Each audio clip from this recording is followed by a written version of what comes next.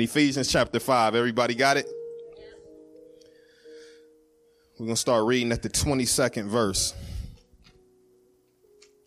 Wives, submit to your own husbands as to the Lord. For the husband is the head of the wife, even as Christ is the head of the church, his body, and is himself its Savior. Now, as the church submits to Christ, so also wives should submit in everything to their husbands. Husbands, love your wives, as Christ loved the church and gave himself up for her, that he might sanctify her, having cleansed her by the washing of water with the word, and that he might present the church to himself in splendor, without spot or wrinkle, or any such thing, that she might be holy and without blemish. In the same way, husbands should love their wives as their own bodies. He who loves his wife loves himself. For no one ever hated his own flesh, but nourishes it and cherishes it, just as Christ does the church, because we are members of his body. Therefore, a man shall leave his father and mother and hold fast to his wife, and the two shall become one flesh. This mystery is profound. I'm saying that it refers to Christ and the church. However, let each one of you love his wife as himself, and let the wife see that she respects her husband. Let's pray. Father God, we thank you for the truth of your word and everything we've been able to learn over the past several Sundays on the topic of marriage. Pray that your Holy Spirit will help us yet again to grow, to learn, to transform, to change, to repent, to be encouraged and edified by the Holy Scriptures. Help us to be conformed to the image of your Son, even in this. And help me to preach and teach your word accurately and boldly. And we ask it all in Jesus' name. Amen. Amen. You may be seated.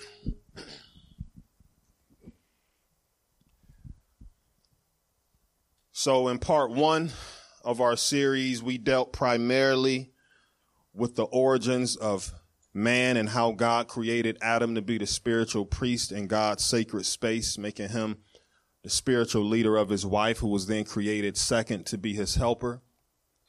In part two, we walked through Proverbs chapter 31 and explained that our idea of what it means to be a helper is often watered down, and we take it to be a thing of inferiority. But when we read Proverbs chapter 31, we see it's not that. It's more empowerment, if anything else. And today we're going to bring all those principles together in the New Testament.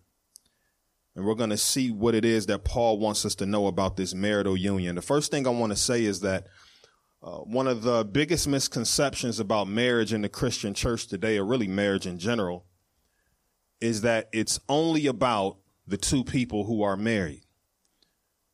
Got a husband, you have a wife, and we think that at the end of the day, marriage is all about them. What I want to contend today is that the marriages that exist in the church are bigger than just the two people who are married, but it has implications for the whole Christian community. Say that again. Marital unions that exist between one man and one woman have implications for the whole local church, the whole community, either negative implications or positive implications, but it does matter. How do I arrive at this conclusion? Well, if you read Ephesians chapter 5, and you don't do what we just did when I just began at verse 22, but if you start at verse 1, here's what you find out. Paul is creating a context in which he is bringing up different moral issues in the Ephesian church, which is the church that he's writing to. And he's trying to teach them how to live in healthy community amongst each other.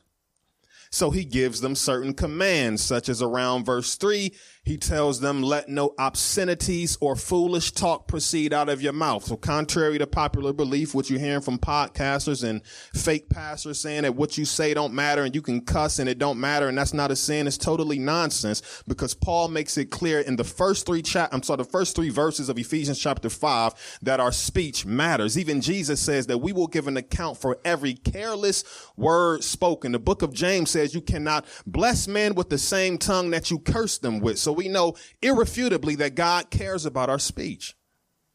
He continues on. He says, let there be no fornication or sexual immorality or adultery amongst you. Then you go further and further down the list. And when you get around verse 18, he has the popular verse that many of us are familiar with, where he says, do not get drunk with wine, but be filled with the Holy Spirit, making a melody to the Lord with your heart, singing to one another in spiritual songs, psalms, and hymns. Then he says, have a heart filled with thanksgiving. Then the last part he says, right before our current part, he says, make sure you live in submission to each other in reverence to Christ. So he says that there is this mutual submission that believers are supposed to have amongst other believers. And he says, make sure you do it in reverence to who? Christ. So that means that in this whole context of chapter 5, before he even talks about marriage, what is he talking about? Healthy Christian community, right? By the time he gets to verse 22, he's not changing the context. He's still talking about healthy Christian community. In other words, his point is, one of the ways you have healthy Christian community is to have healthy marriages. So we cannot look at our marriage issues, whether we have a good marriage or a bad marriage or a mediocre marriage, as something that only impacts us. No, it affects everybody. It's bigger than us, so we should approach it with a greater level of weightiness. Let's look at what Paul says in verse 22. He says, wives, submit to your own husbands as to the Lord. Notice he says, to your own husbands. He doesn't say, wives, submit to whatever husband is in the room. He's not trying to create a hierarchy between men and women as if men are intrinsically or ontologically greater than women in general or anything like that. He's saying, wives, submit to your own husbands. In other words, to put it in more plain terms, no other husbands have any other authority than the one that you married to. And we're going to talk about this later in the series. We're going to piggyback on this again when we start talking about pastoral authority.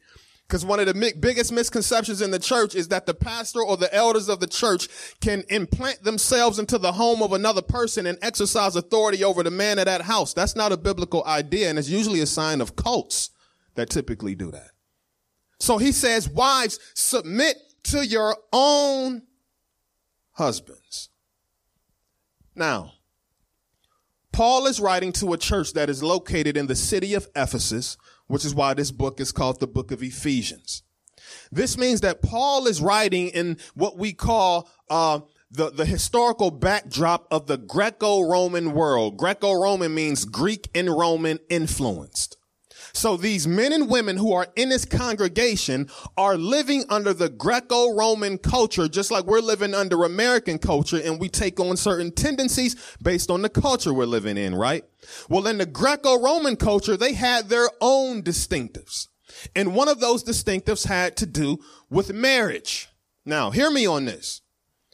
Wives in the Greco-Roman culture, who Paul is writing to, it was already an understanding that they must submit themselves to their husbands. However, the type of submission that they were accustomed to is not what Paul is talking about.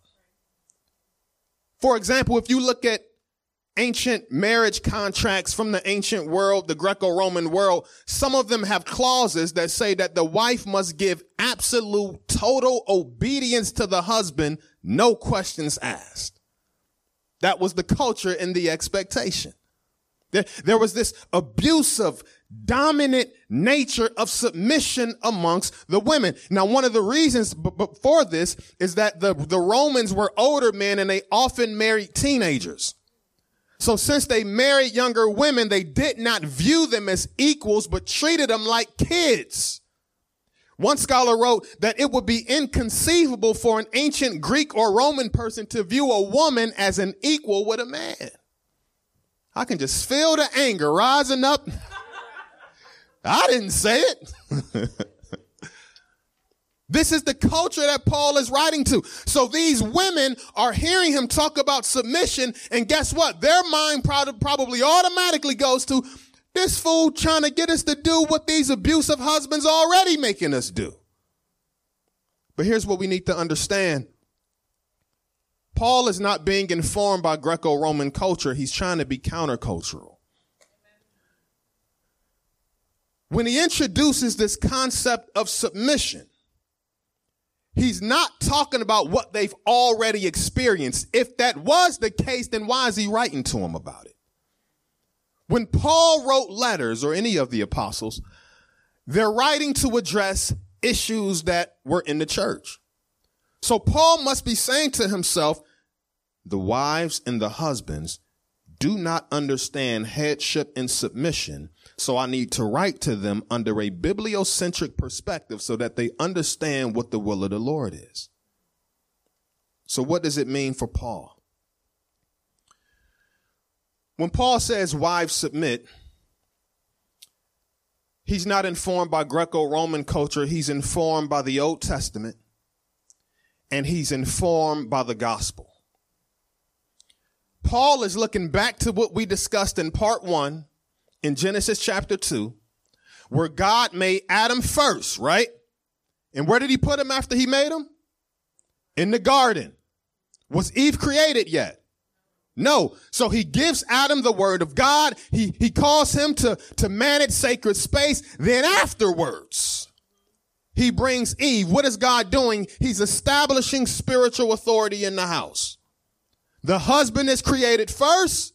The wife is created second, therefore making her the helper and submissive to her husband. This is what is informing Paul's thought. Moses is calling it being a helper. Paul is thinking the exact same thing. He just gives it a new name. He calls it submission. But he's trying to explain to them it's a lot different than what they've been subjecting themselves to. Earlier, I said how the Romans did not view men and women as equals. In fact, they couldn't even conceive of that, right?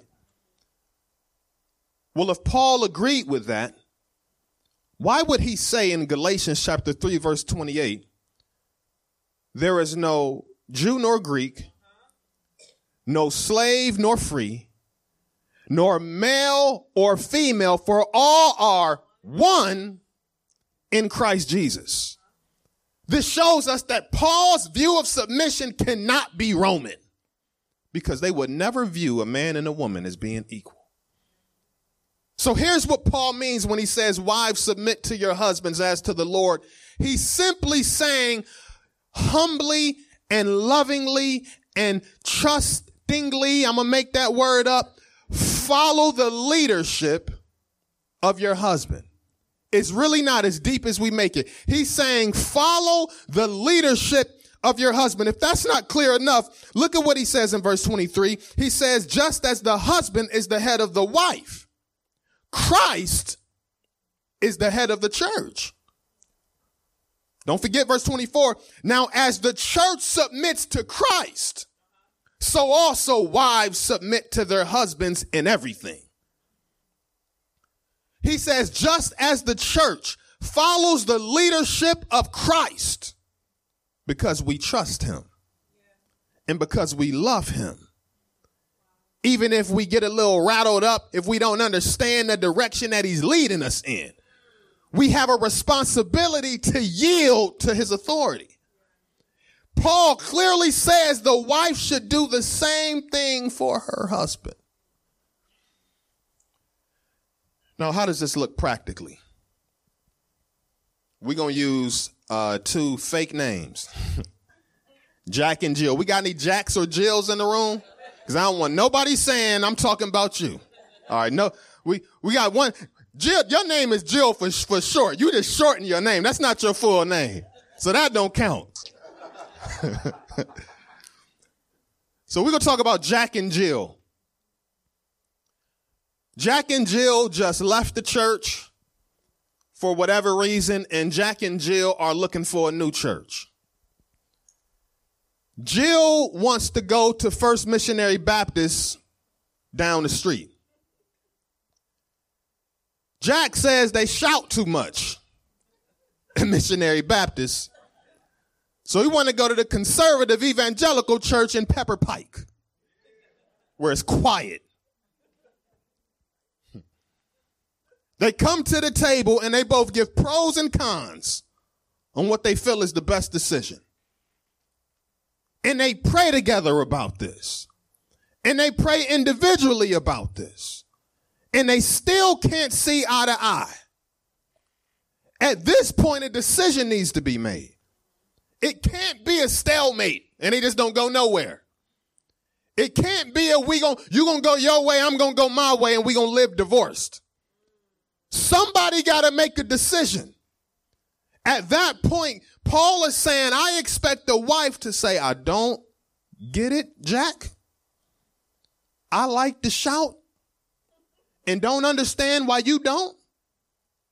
But I'm going to trust that you are looking out for the best interests of our family and that you have sought the Lord on this.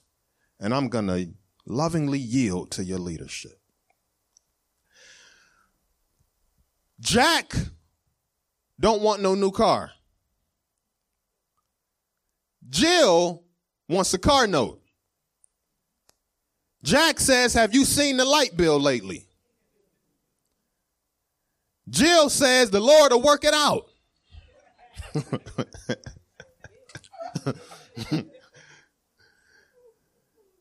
Somebody got to make a decision.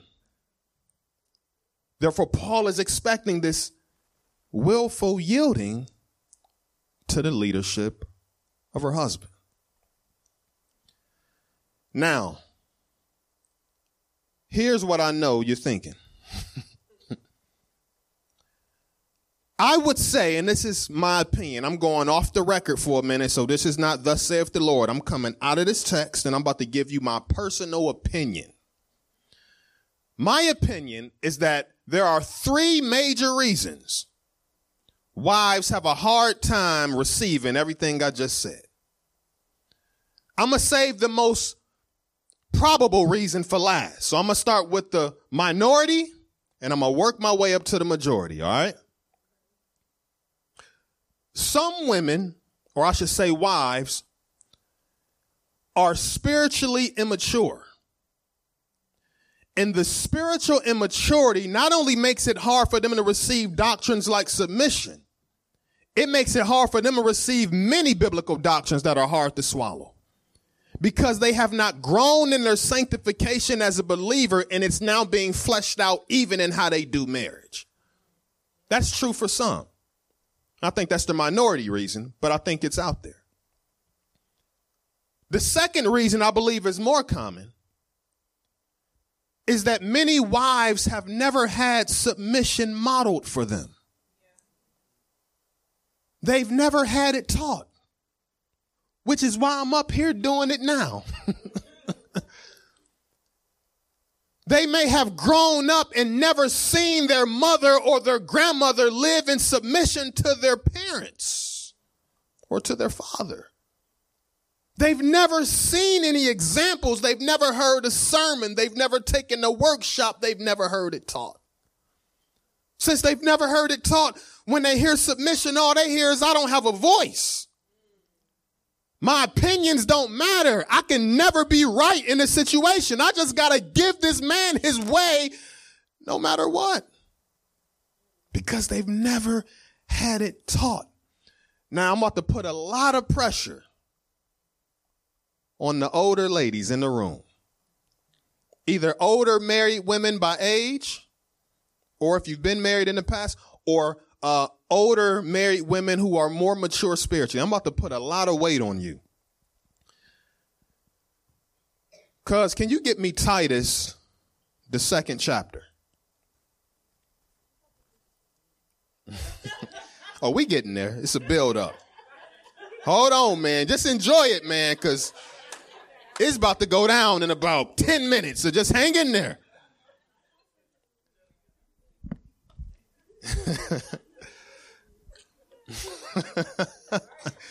Y'all got to let me get through the message, man. Y'all is cracking me up.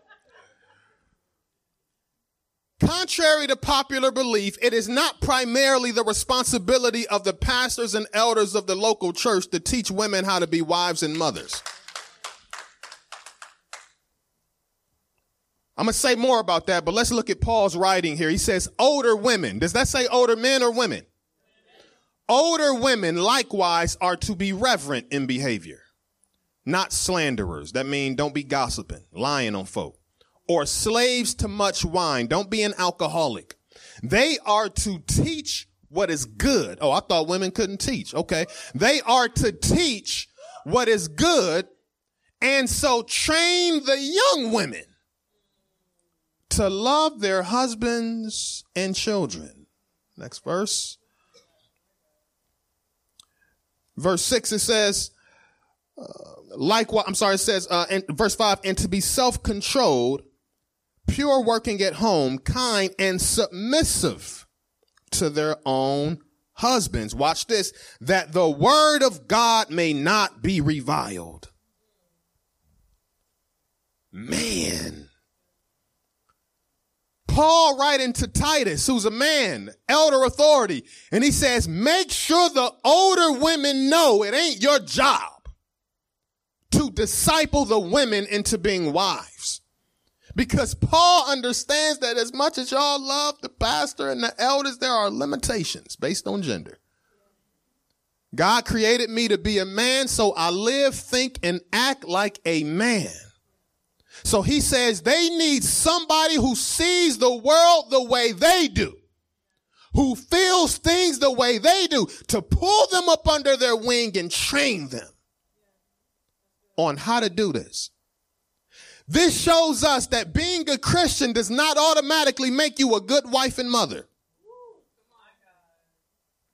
It must be taught. When I look at my own life, much of what I do with my children and how I raise my boys and the principles that I give them is based on how my daddy taught me. Based on this book.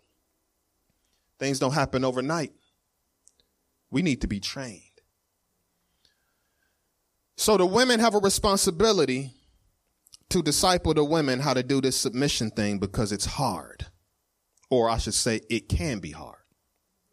So the first reason wives can have a problem with this is spiritual maturity.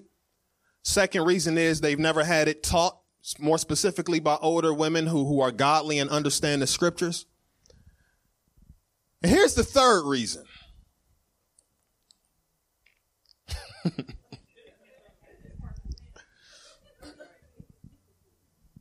Where my man at? What's up, bro? I think the third and most primary reason that women have a hard time submitting to their husbands is because they view their husbands as bad leaders who do not love them the way they're supposed to be loved, and who do not lead them the way they're supposed to be led, who do not treat them the way they're supposed to be treated. Therefore, the woman goes on strike. In 2006, I worked a job in Solon called Porter Engineered Systems. Me and my best friend, Calvin, a lot of y'all know him. We worked there together.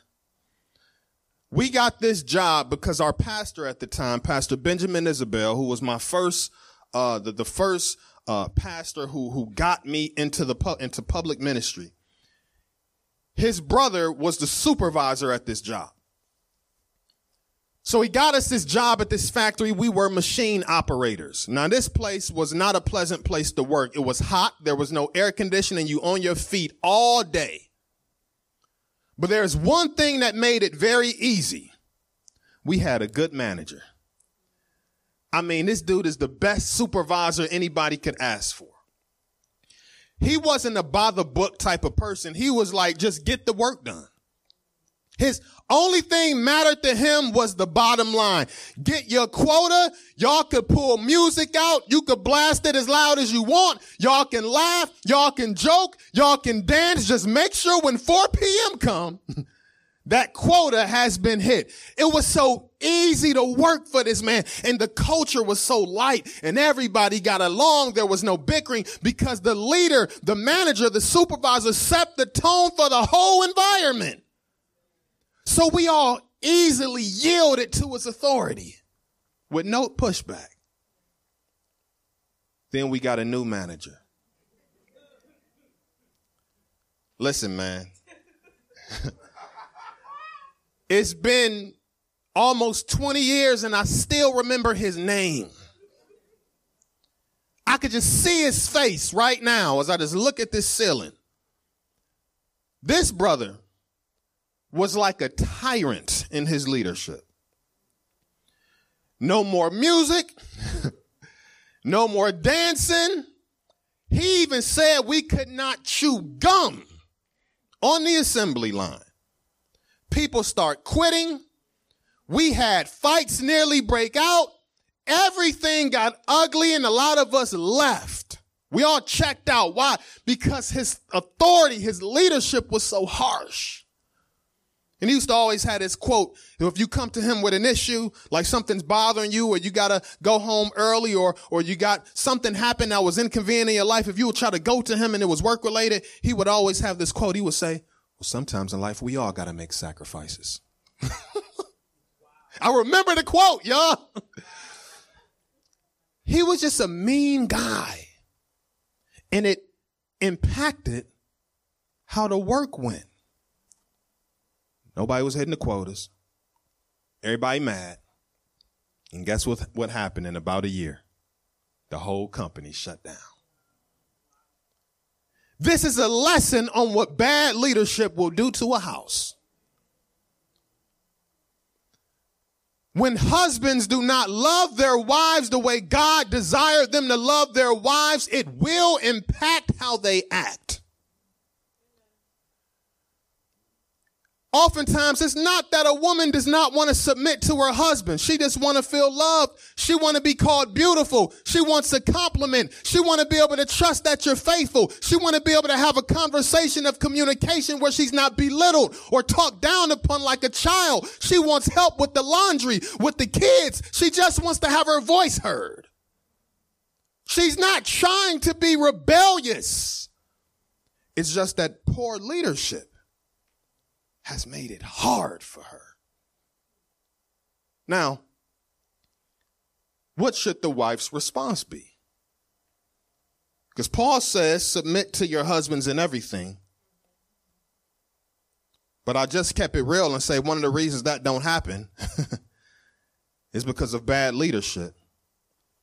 Does the wife now say, well, when you become a good leader, we'll revisit this submission thing?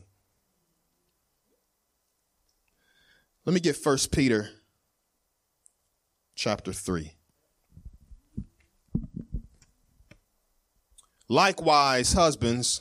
No. Let me get 1 Peter chapter 3, verse 1. Should have that one on there. There we go.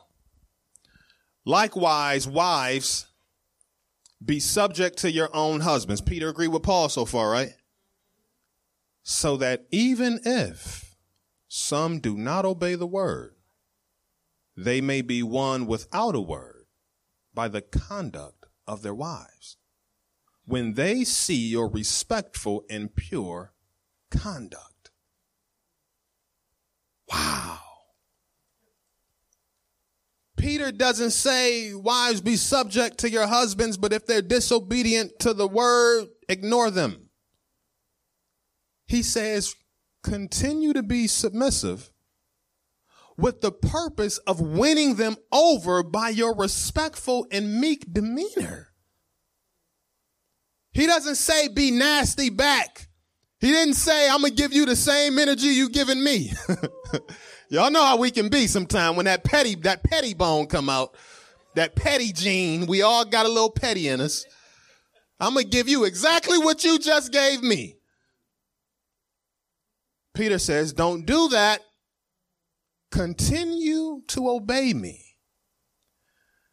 Give you another illustration. I asked my mother, I've shared this with many of you before. I asked my mother permission to share it. She let me share it. My parents was married almost 30 years before my father's death. And they had ups, they had downs, but man, they loved each other so much.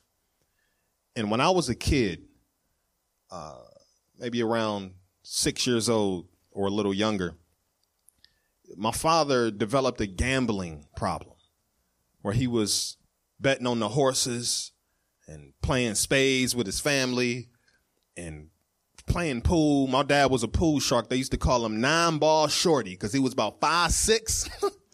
But he was cold on that table. He's the one who taught me how to shoot pool. I mean, he would just run people off this table and he would come home with a stash. Or he would come home without a stash. Because when you gamble, it's a gamble.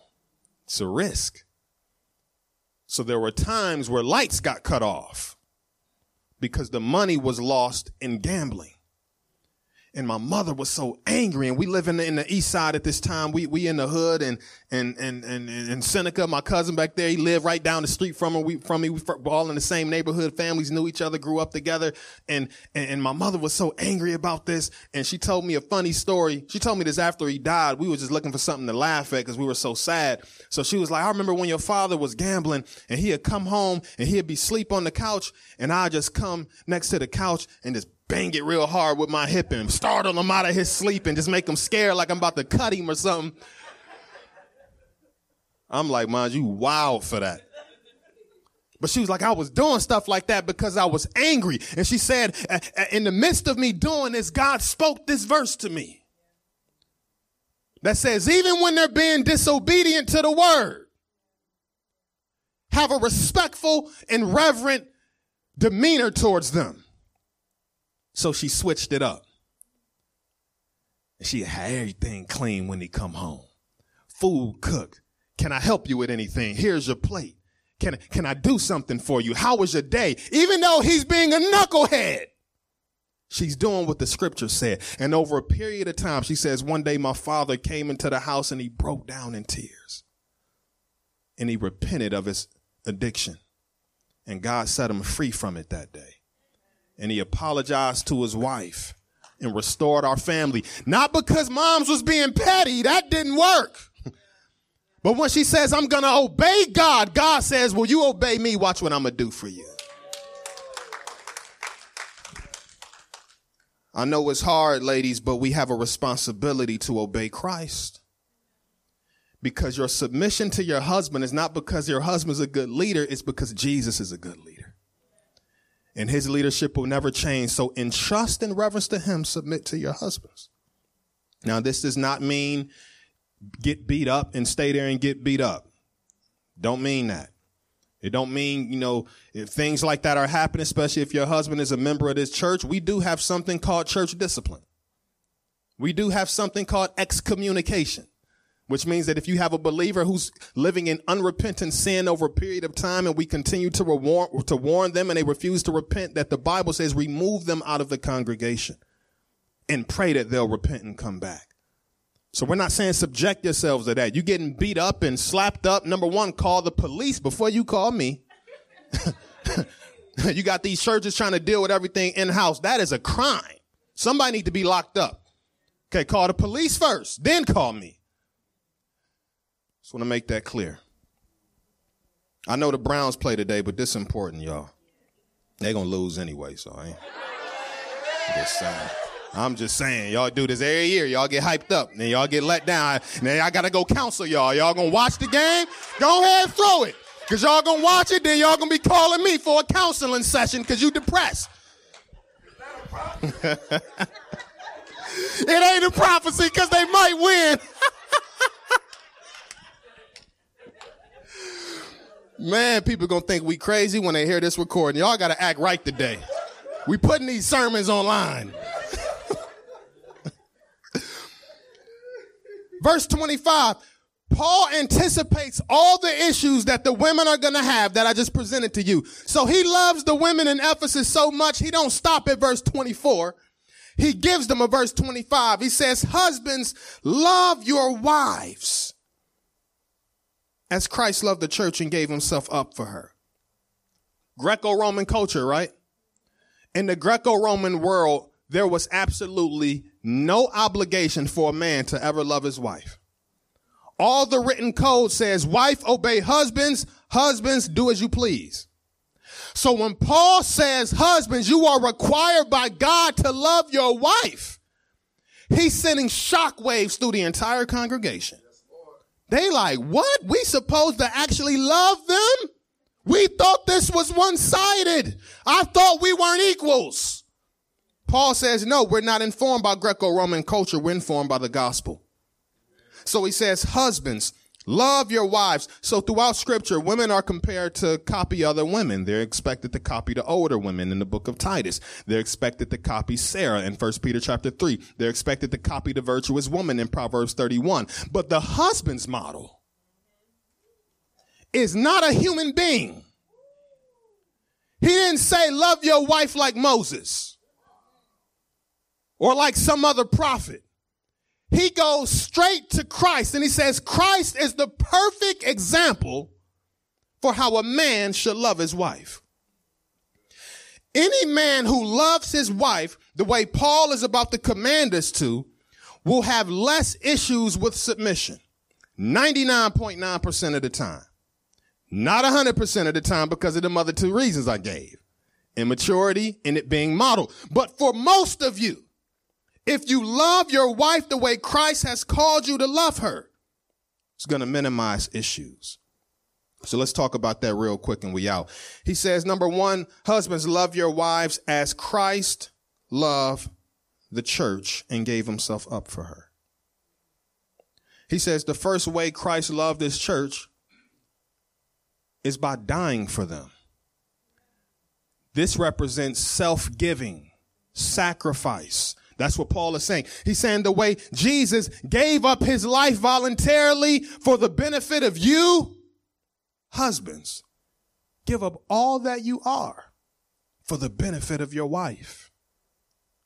Voluntarily, lovingly do it. Make sacrifices. This means that if neither one of us ain't been out in a while because we can't find babysitting, how come it always got to be the mother that got to stay home?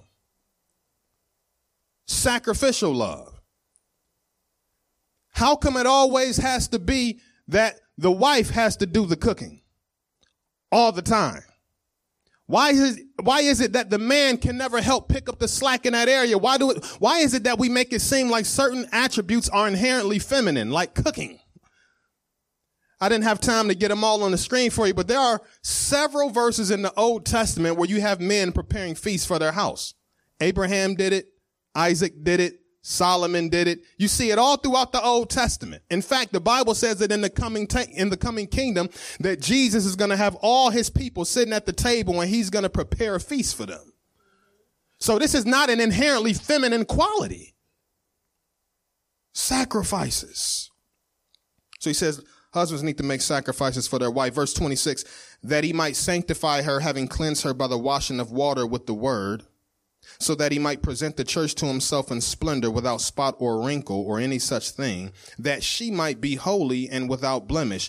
What did you just catch there? It says that everything that Jesus did for the church was for the benefit of the church. It doesn't say he did this for himself. It says he did this for others. So that's the sacrifice and the self-giving. Verse 28, in the same way, husbands should love their wives as their own bodies. He who loves his wife loves himself, for no one ever hated his own flesh, but nourishes and cherishes it, just as Christ does the church, because we're members of his body.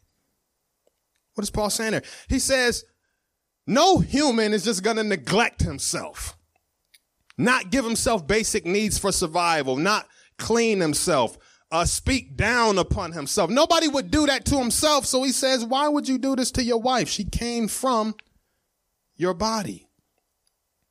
So he says, nourish her, verse 29. Cherish her. The word cherish means to keep warm. The word nourish there means to provide, to take care of. What Paul is likely doing here is he's saying, make sure you make provision for your wife. Don't mean you got to make all the most money in the house. And it's not what he's getting at here. He's saying, but there does need to be some type of contribution monetarily that the husband provides for his wife. And when it says she must be cherished, kept warm, that most likely speaks of an intimacy in a relationship. So he says, cherish her, love her, sacrifice for her. Now, we're going to take a quick step out of Ephesians because there's other ways that we want to walk through that Paul expects from the husband and how he relates to his wife. Let me get Colossians, I believe that's chapter 3. Husbands, love your wives and never treat them harshly. NASB says, do not become embittered against them. That means don't be mean. He says there's a way to say something. There's a way to talk to a woman. She not one of your homies in the street. He says make sure you never treat her harshly. Men, ask yourselves, how are you treating your wife? If I was to just kick all the husbands out right now and say, wives, talk to me, would you have a stomach ache and heart palpitations and tension headache from stress and anxiety of what's about to be said? Or will you kick your feet up and say, oh, I know I've been holding it down. I ain't perfect, but I know I treat her like a queen. If you can't say the latter, then Paul is talking to you. He doesn't say, husbands, love your wives and never treat them harshly unless they're not being submissive. He doesn't say that. He just says as an absolute, do not treat them harshly. Let me get 1 Peter chapter 3, that other one that I had you skip over earlier. I think is verse 7. Yeah. Likewise, husbands, live with your wives in an understanding way. Wow. I got that Escape song in my head now, that understanding song when I read that. Stop it, cat. Likewise, husbands, live with your wives in an understanding way. Men, we know what that means. There's a way to be understanding and there's a way to be not understanding. One of the reasons that husbands are not good at understanding because they're often not good at listening. I know I've learned the hard way to stop always trying to fix problems. I've realized that sometimes my wife just wants me to listen to what she's saying, to hear her voice and her heart, not immediately go into fix it mode. So he says, live with your wives in an understanding way, showing honor to the woman as the weaker vessel, not lesser vessel. Most theologians believe that's talking about something physical right there. Since they are heirs with you of the grace of life, so that your prayers may not be hindered. Here's what's interesting. He says, show the woman honor. Now, earlier he says that the wife must respect the husband.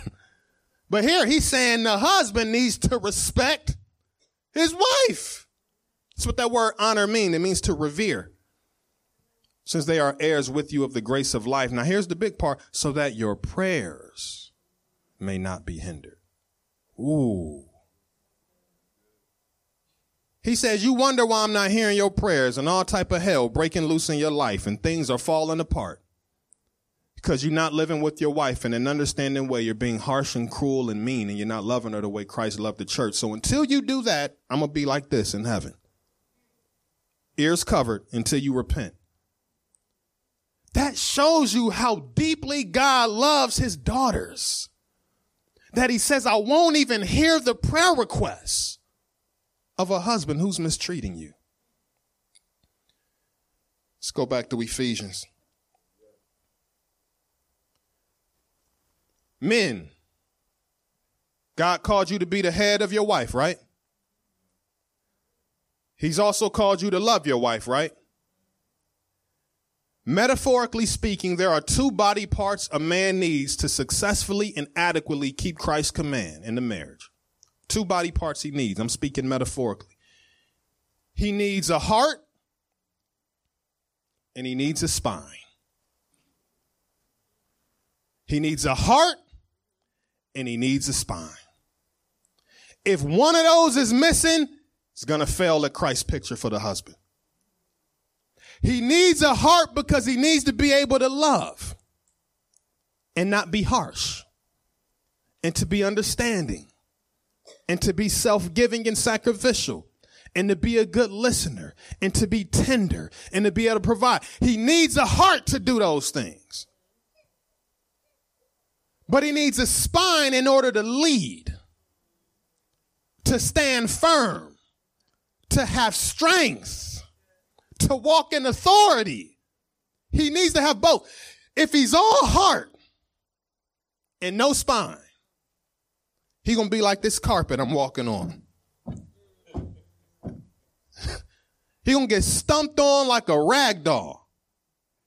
If he's all heart, he's going to be all about the concerns of his wife, but will never be able to have a tough conversation. If he doesn't have a spine, he'll never be able to lead and make decisions for the family. Or if he does, he'll never be confident in those decisions. And the moment he hears that his wife has a problem with the decision, he changes it no matter what. If you have all heart and no spine, you become soft and weak. And God did not create men to be that way. But if you all spine and no heart, it's not even leadership no more, it's dominance. Any leader who has all spine and no heart is not a leader. He's a domineering. He's domineering people. He's dominating who's ever under his authority. If you're all spine and no heart, then it's always about getting your own way. Do what I say, don't ask questions. You ain't got to hear, I know better than you, so why we even got to have a conversation about this? That's what happens when you're all spine. So Paul says you need to have spine and a heart in order to be a leader. And guess who did that perfectly? Christ. John chapter 8, he finds the woman caught in adultery. Everybody standing around her to stone her, right? He who was without sin cast the first stone. Shut them all up. Then he gets down to her and he's writing in the ground and he's like, where are they? Where are they, Lord? Is anybody there? Jesus is like, they all gone. Because I'm protecting you. I'm guarding you. I'm nurturing you. I'm loving you. I'm giving you my heart. But nobody want to talk about the last verse of that passage. Oh, by the way, go and sin no more. That's the spine just came out. Gave her the heart, but authority's talking right now. You're putting yourself in danger. I'm warning you, this is not good. Matthew chapter 14, there's a storm and his disciples are on the boat and they see Jesus coming to them walking on the water. He invites Peter out to walk on the water and Peter is walking and he's walking in faith. Then he takes his eyes off Christ. Then he begins to sink and it says that Jesus reached out his hand to save him and they were all in the boat. That's heart, compassion, love. I don't want you to drown. But what did he say after that? O ye of little faith, why did you doubt? Spine. I got to be able to correct you when you're wrong because I got a spine, but I got to be able to do it in a way that's loving because I have a heart. What husbands tend to do is give way more criticisms than they do affirmations. We criticize everything the wife isn't doing without ever giving her credit for what she is doing.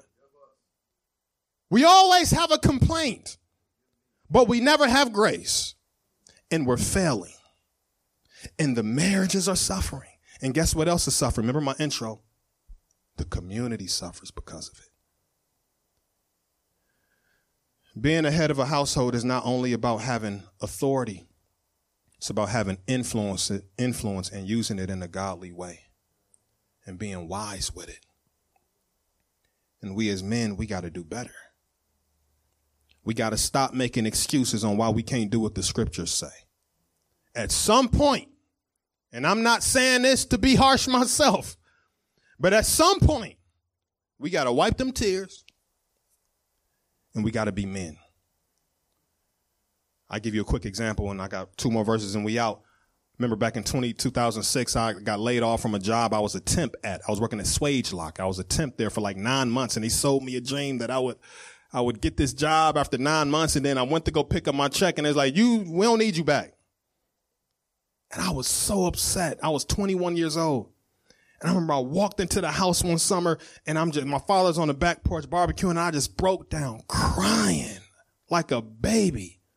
And I'll never forget my father. He came and ran to me, and he got down on one knee. I'm a grown man at this time. He got down on one knee as I'm sitting on the table, and he put his arm around me. You know what he did? He cried with me. He cried next to his son, and he just began to build me up and encourage me and say, you're going to get through this, and I got you. And he let me cry in his arms like a baby, and he cried with me. But you know what he did after we cried together? His exact words, he says, now I need you to get up and be a man. I miss my father. And that's my message to our men here today. I'm going to cry with you. I'm going to put my arm around you. I'm going to empathize with you. I'm going to love you through it. I'm going to be patient. But at some point, get up and be a man.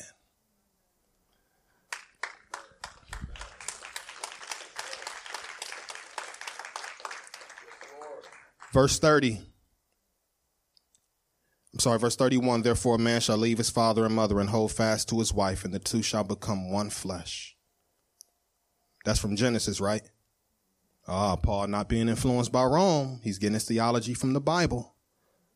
This mystery is profound, and I am saying that it refers to Christ and the church. However, let each one of you love his wife as himself, and let the wife see that she respects her husband. Look what he says in verse 32. He says, this mystery is profound, and I'm saying that it refers to Christ and the church. So he says, I'm talking about marriage, husband and wife, but I'm also talking about Christ and the church. Wow. Understand, married folks and future married folks, that your marriage is actually a picture of the gospel. When people see our marriages, they're supposed to see the love of Christ and the submission of the church. So when we function out of order, we're messing up our witness.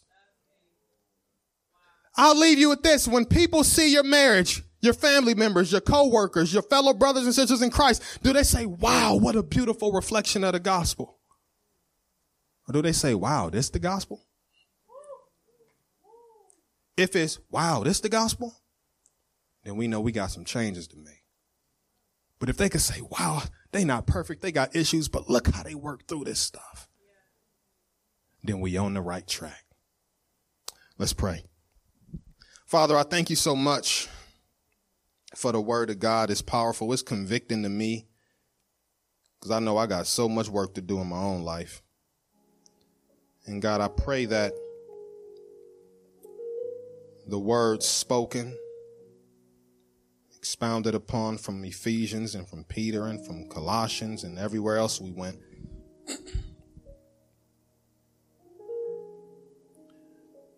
we pray, Father God, that it'll transform your people from the inside out.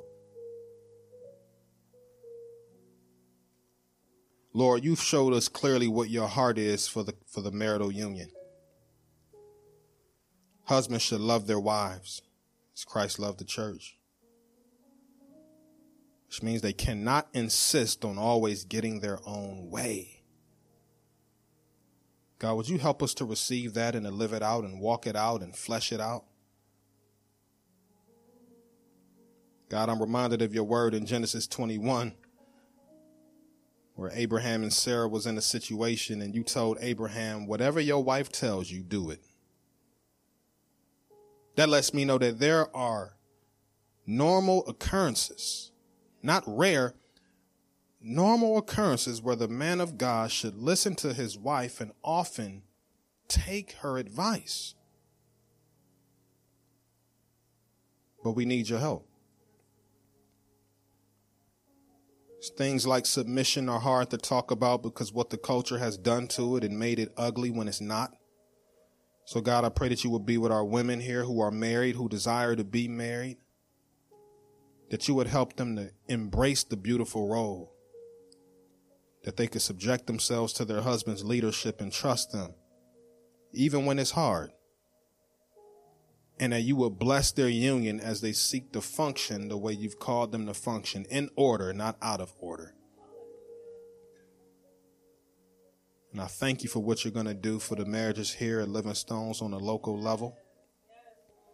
You getting us right for the future. Because you know we need to be right in order to disciple the next generation right. So we thank you for the chastising. And we glorify you for it. And we thank you that you took time to teach us. Help us to apply your word and to live it out. And we'll be mindful to give your name all the praise, all the honor, and all the glory. In Jesus' name, amen, amen, amen.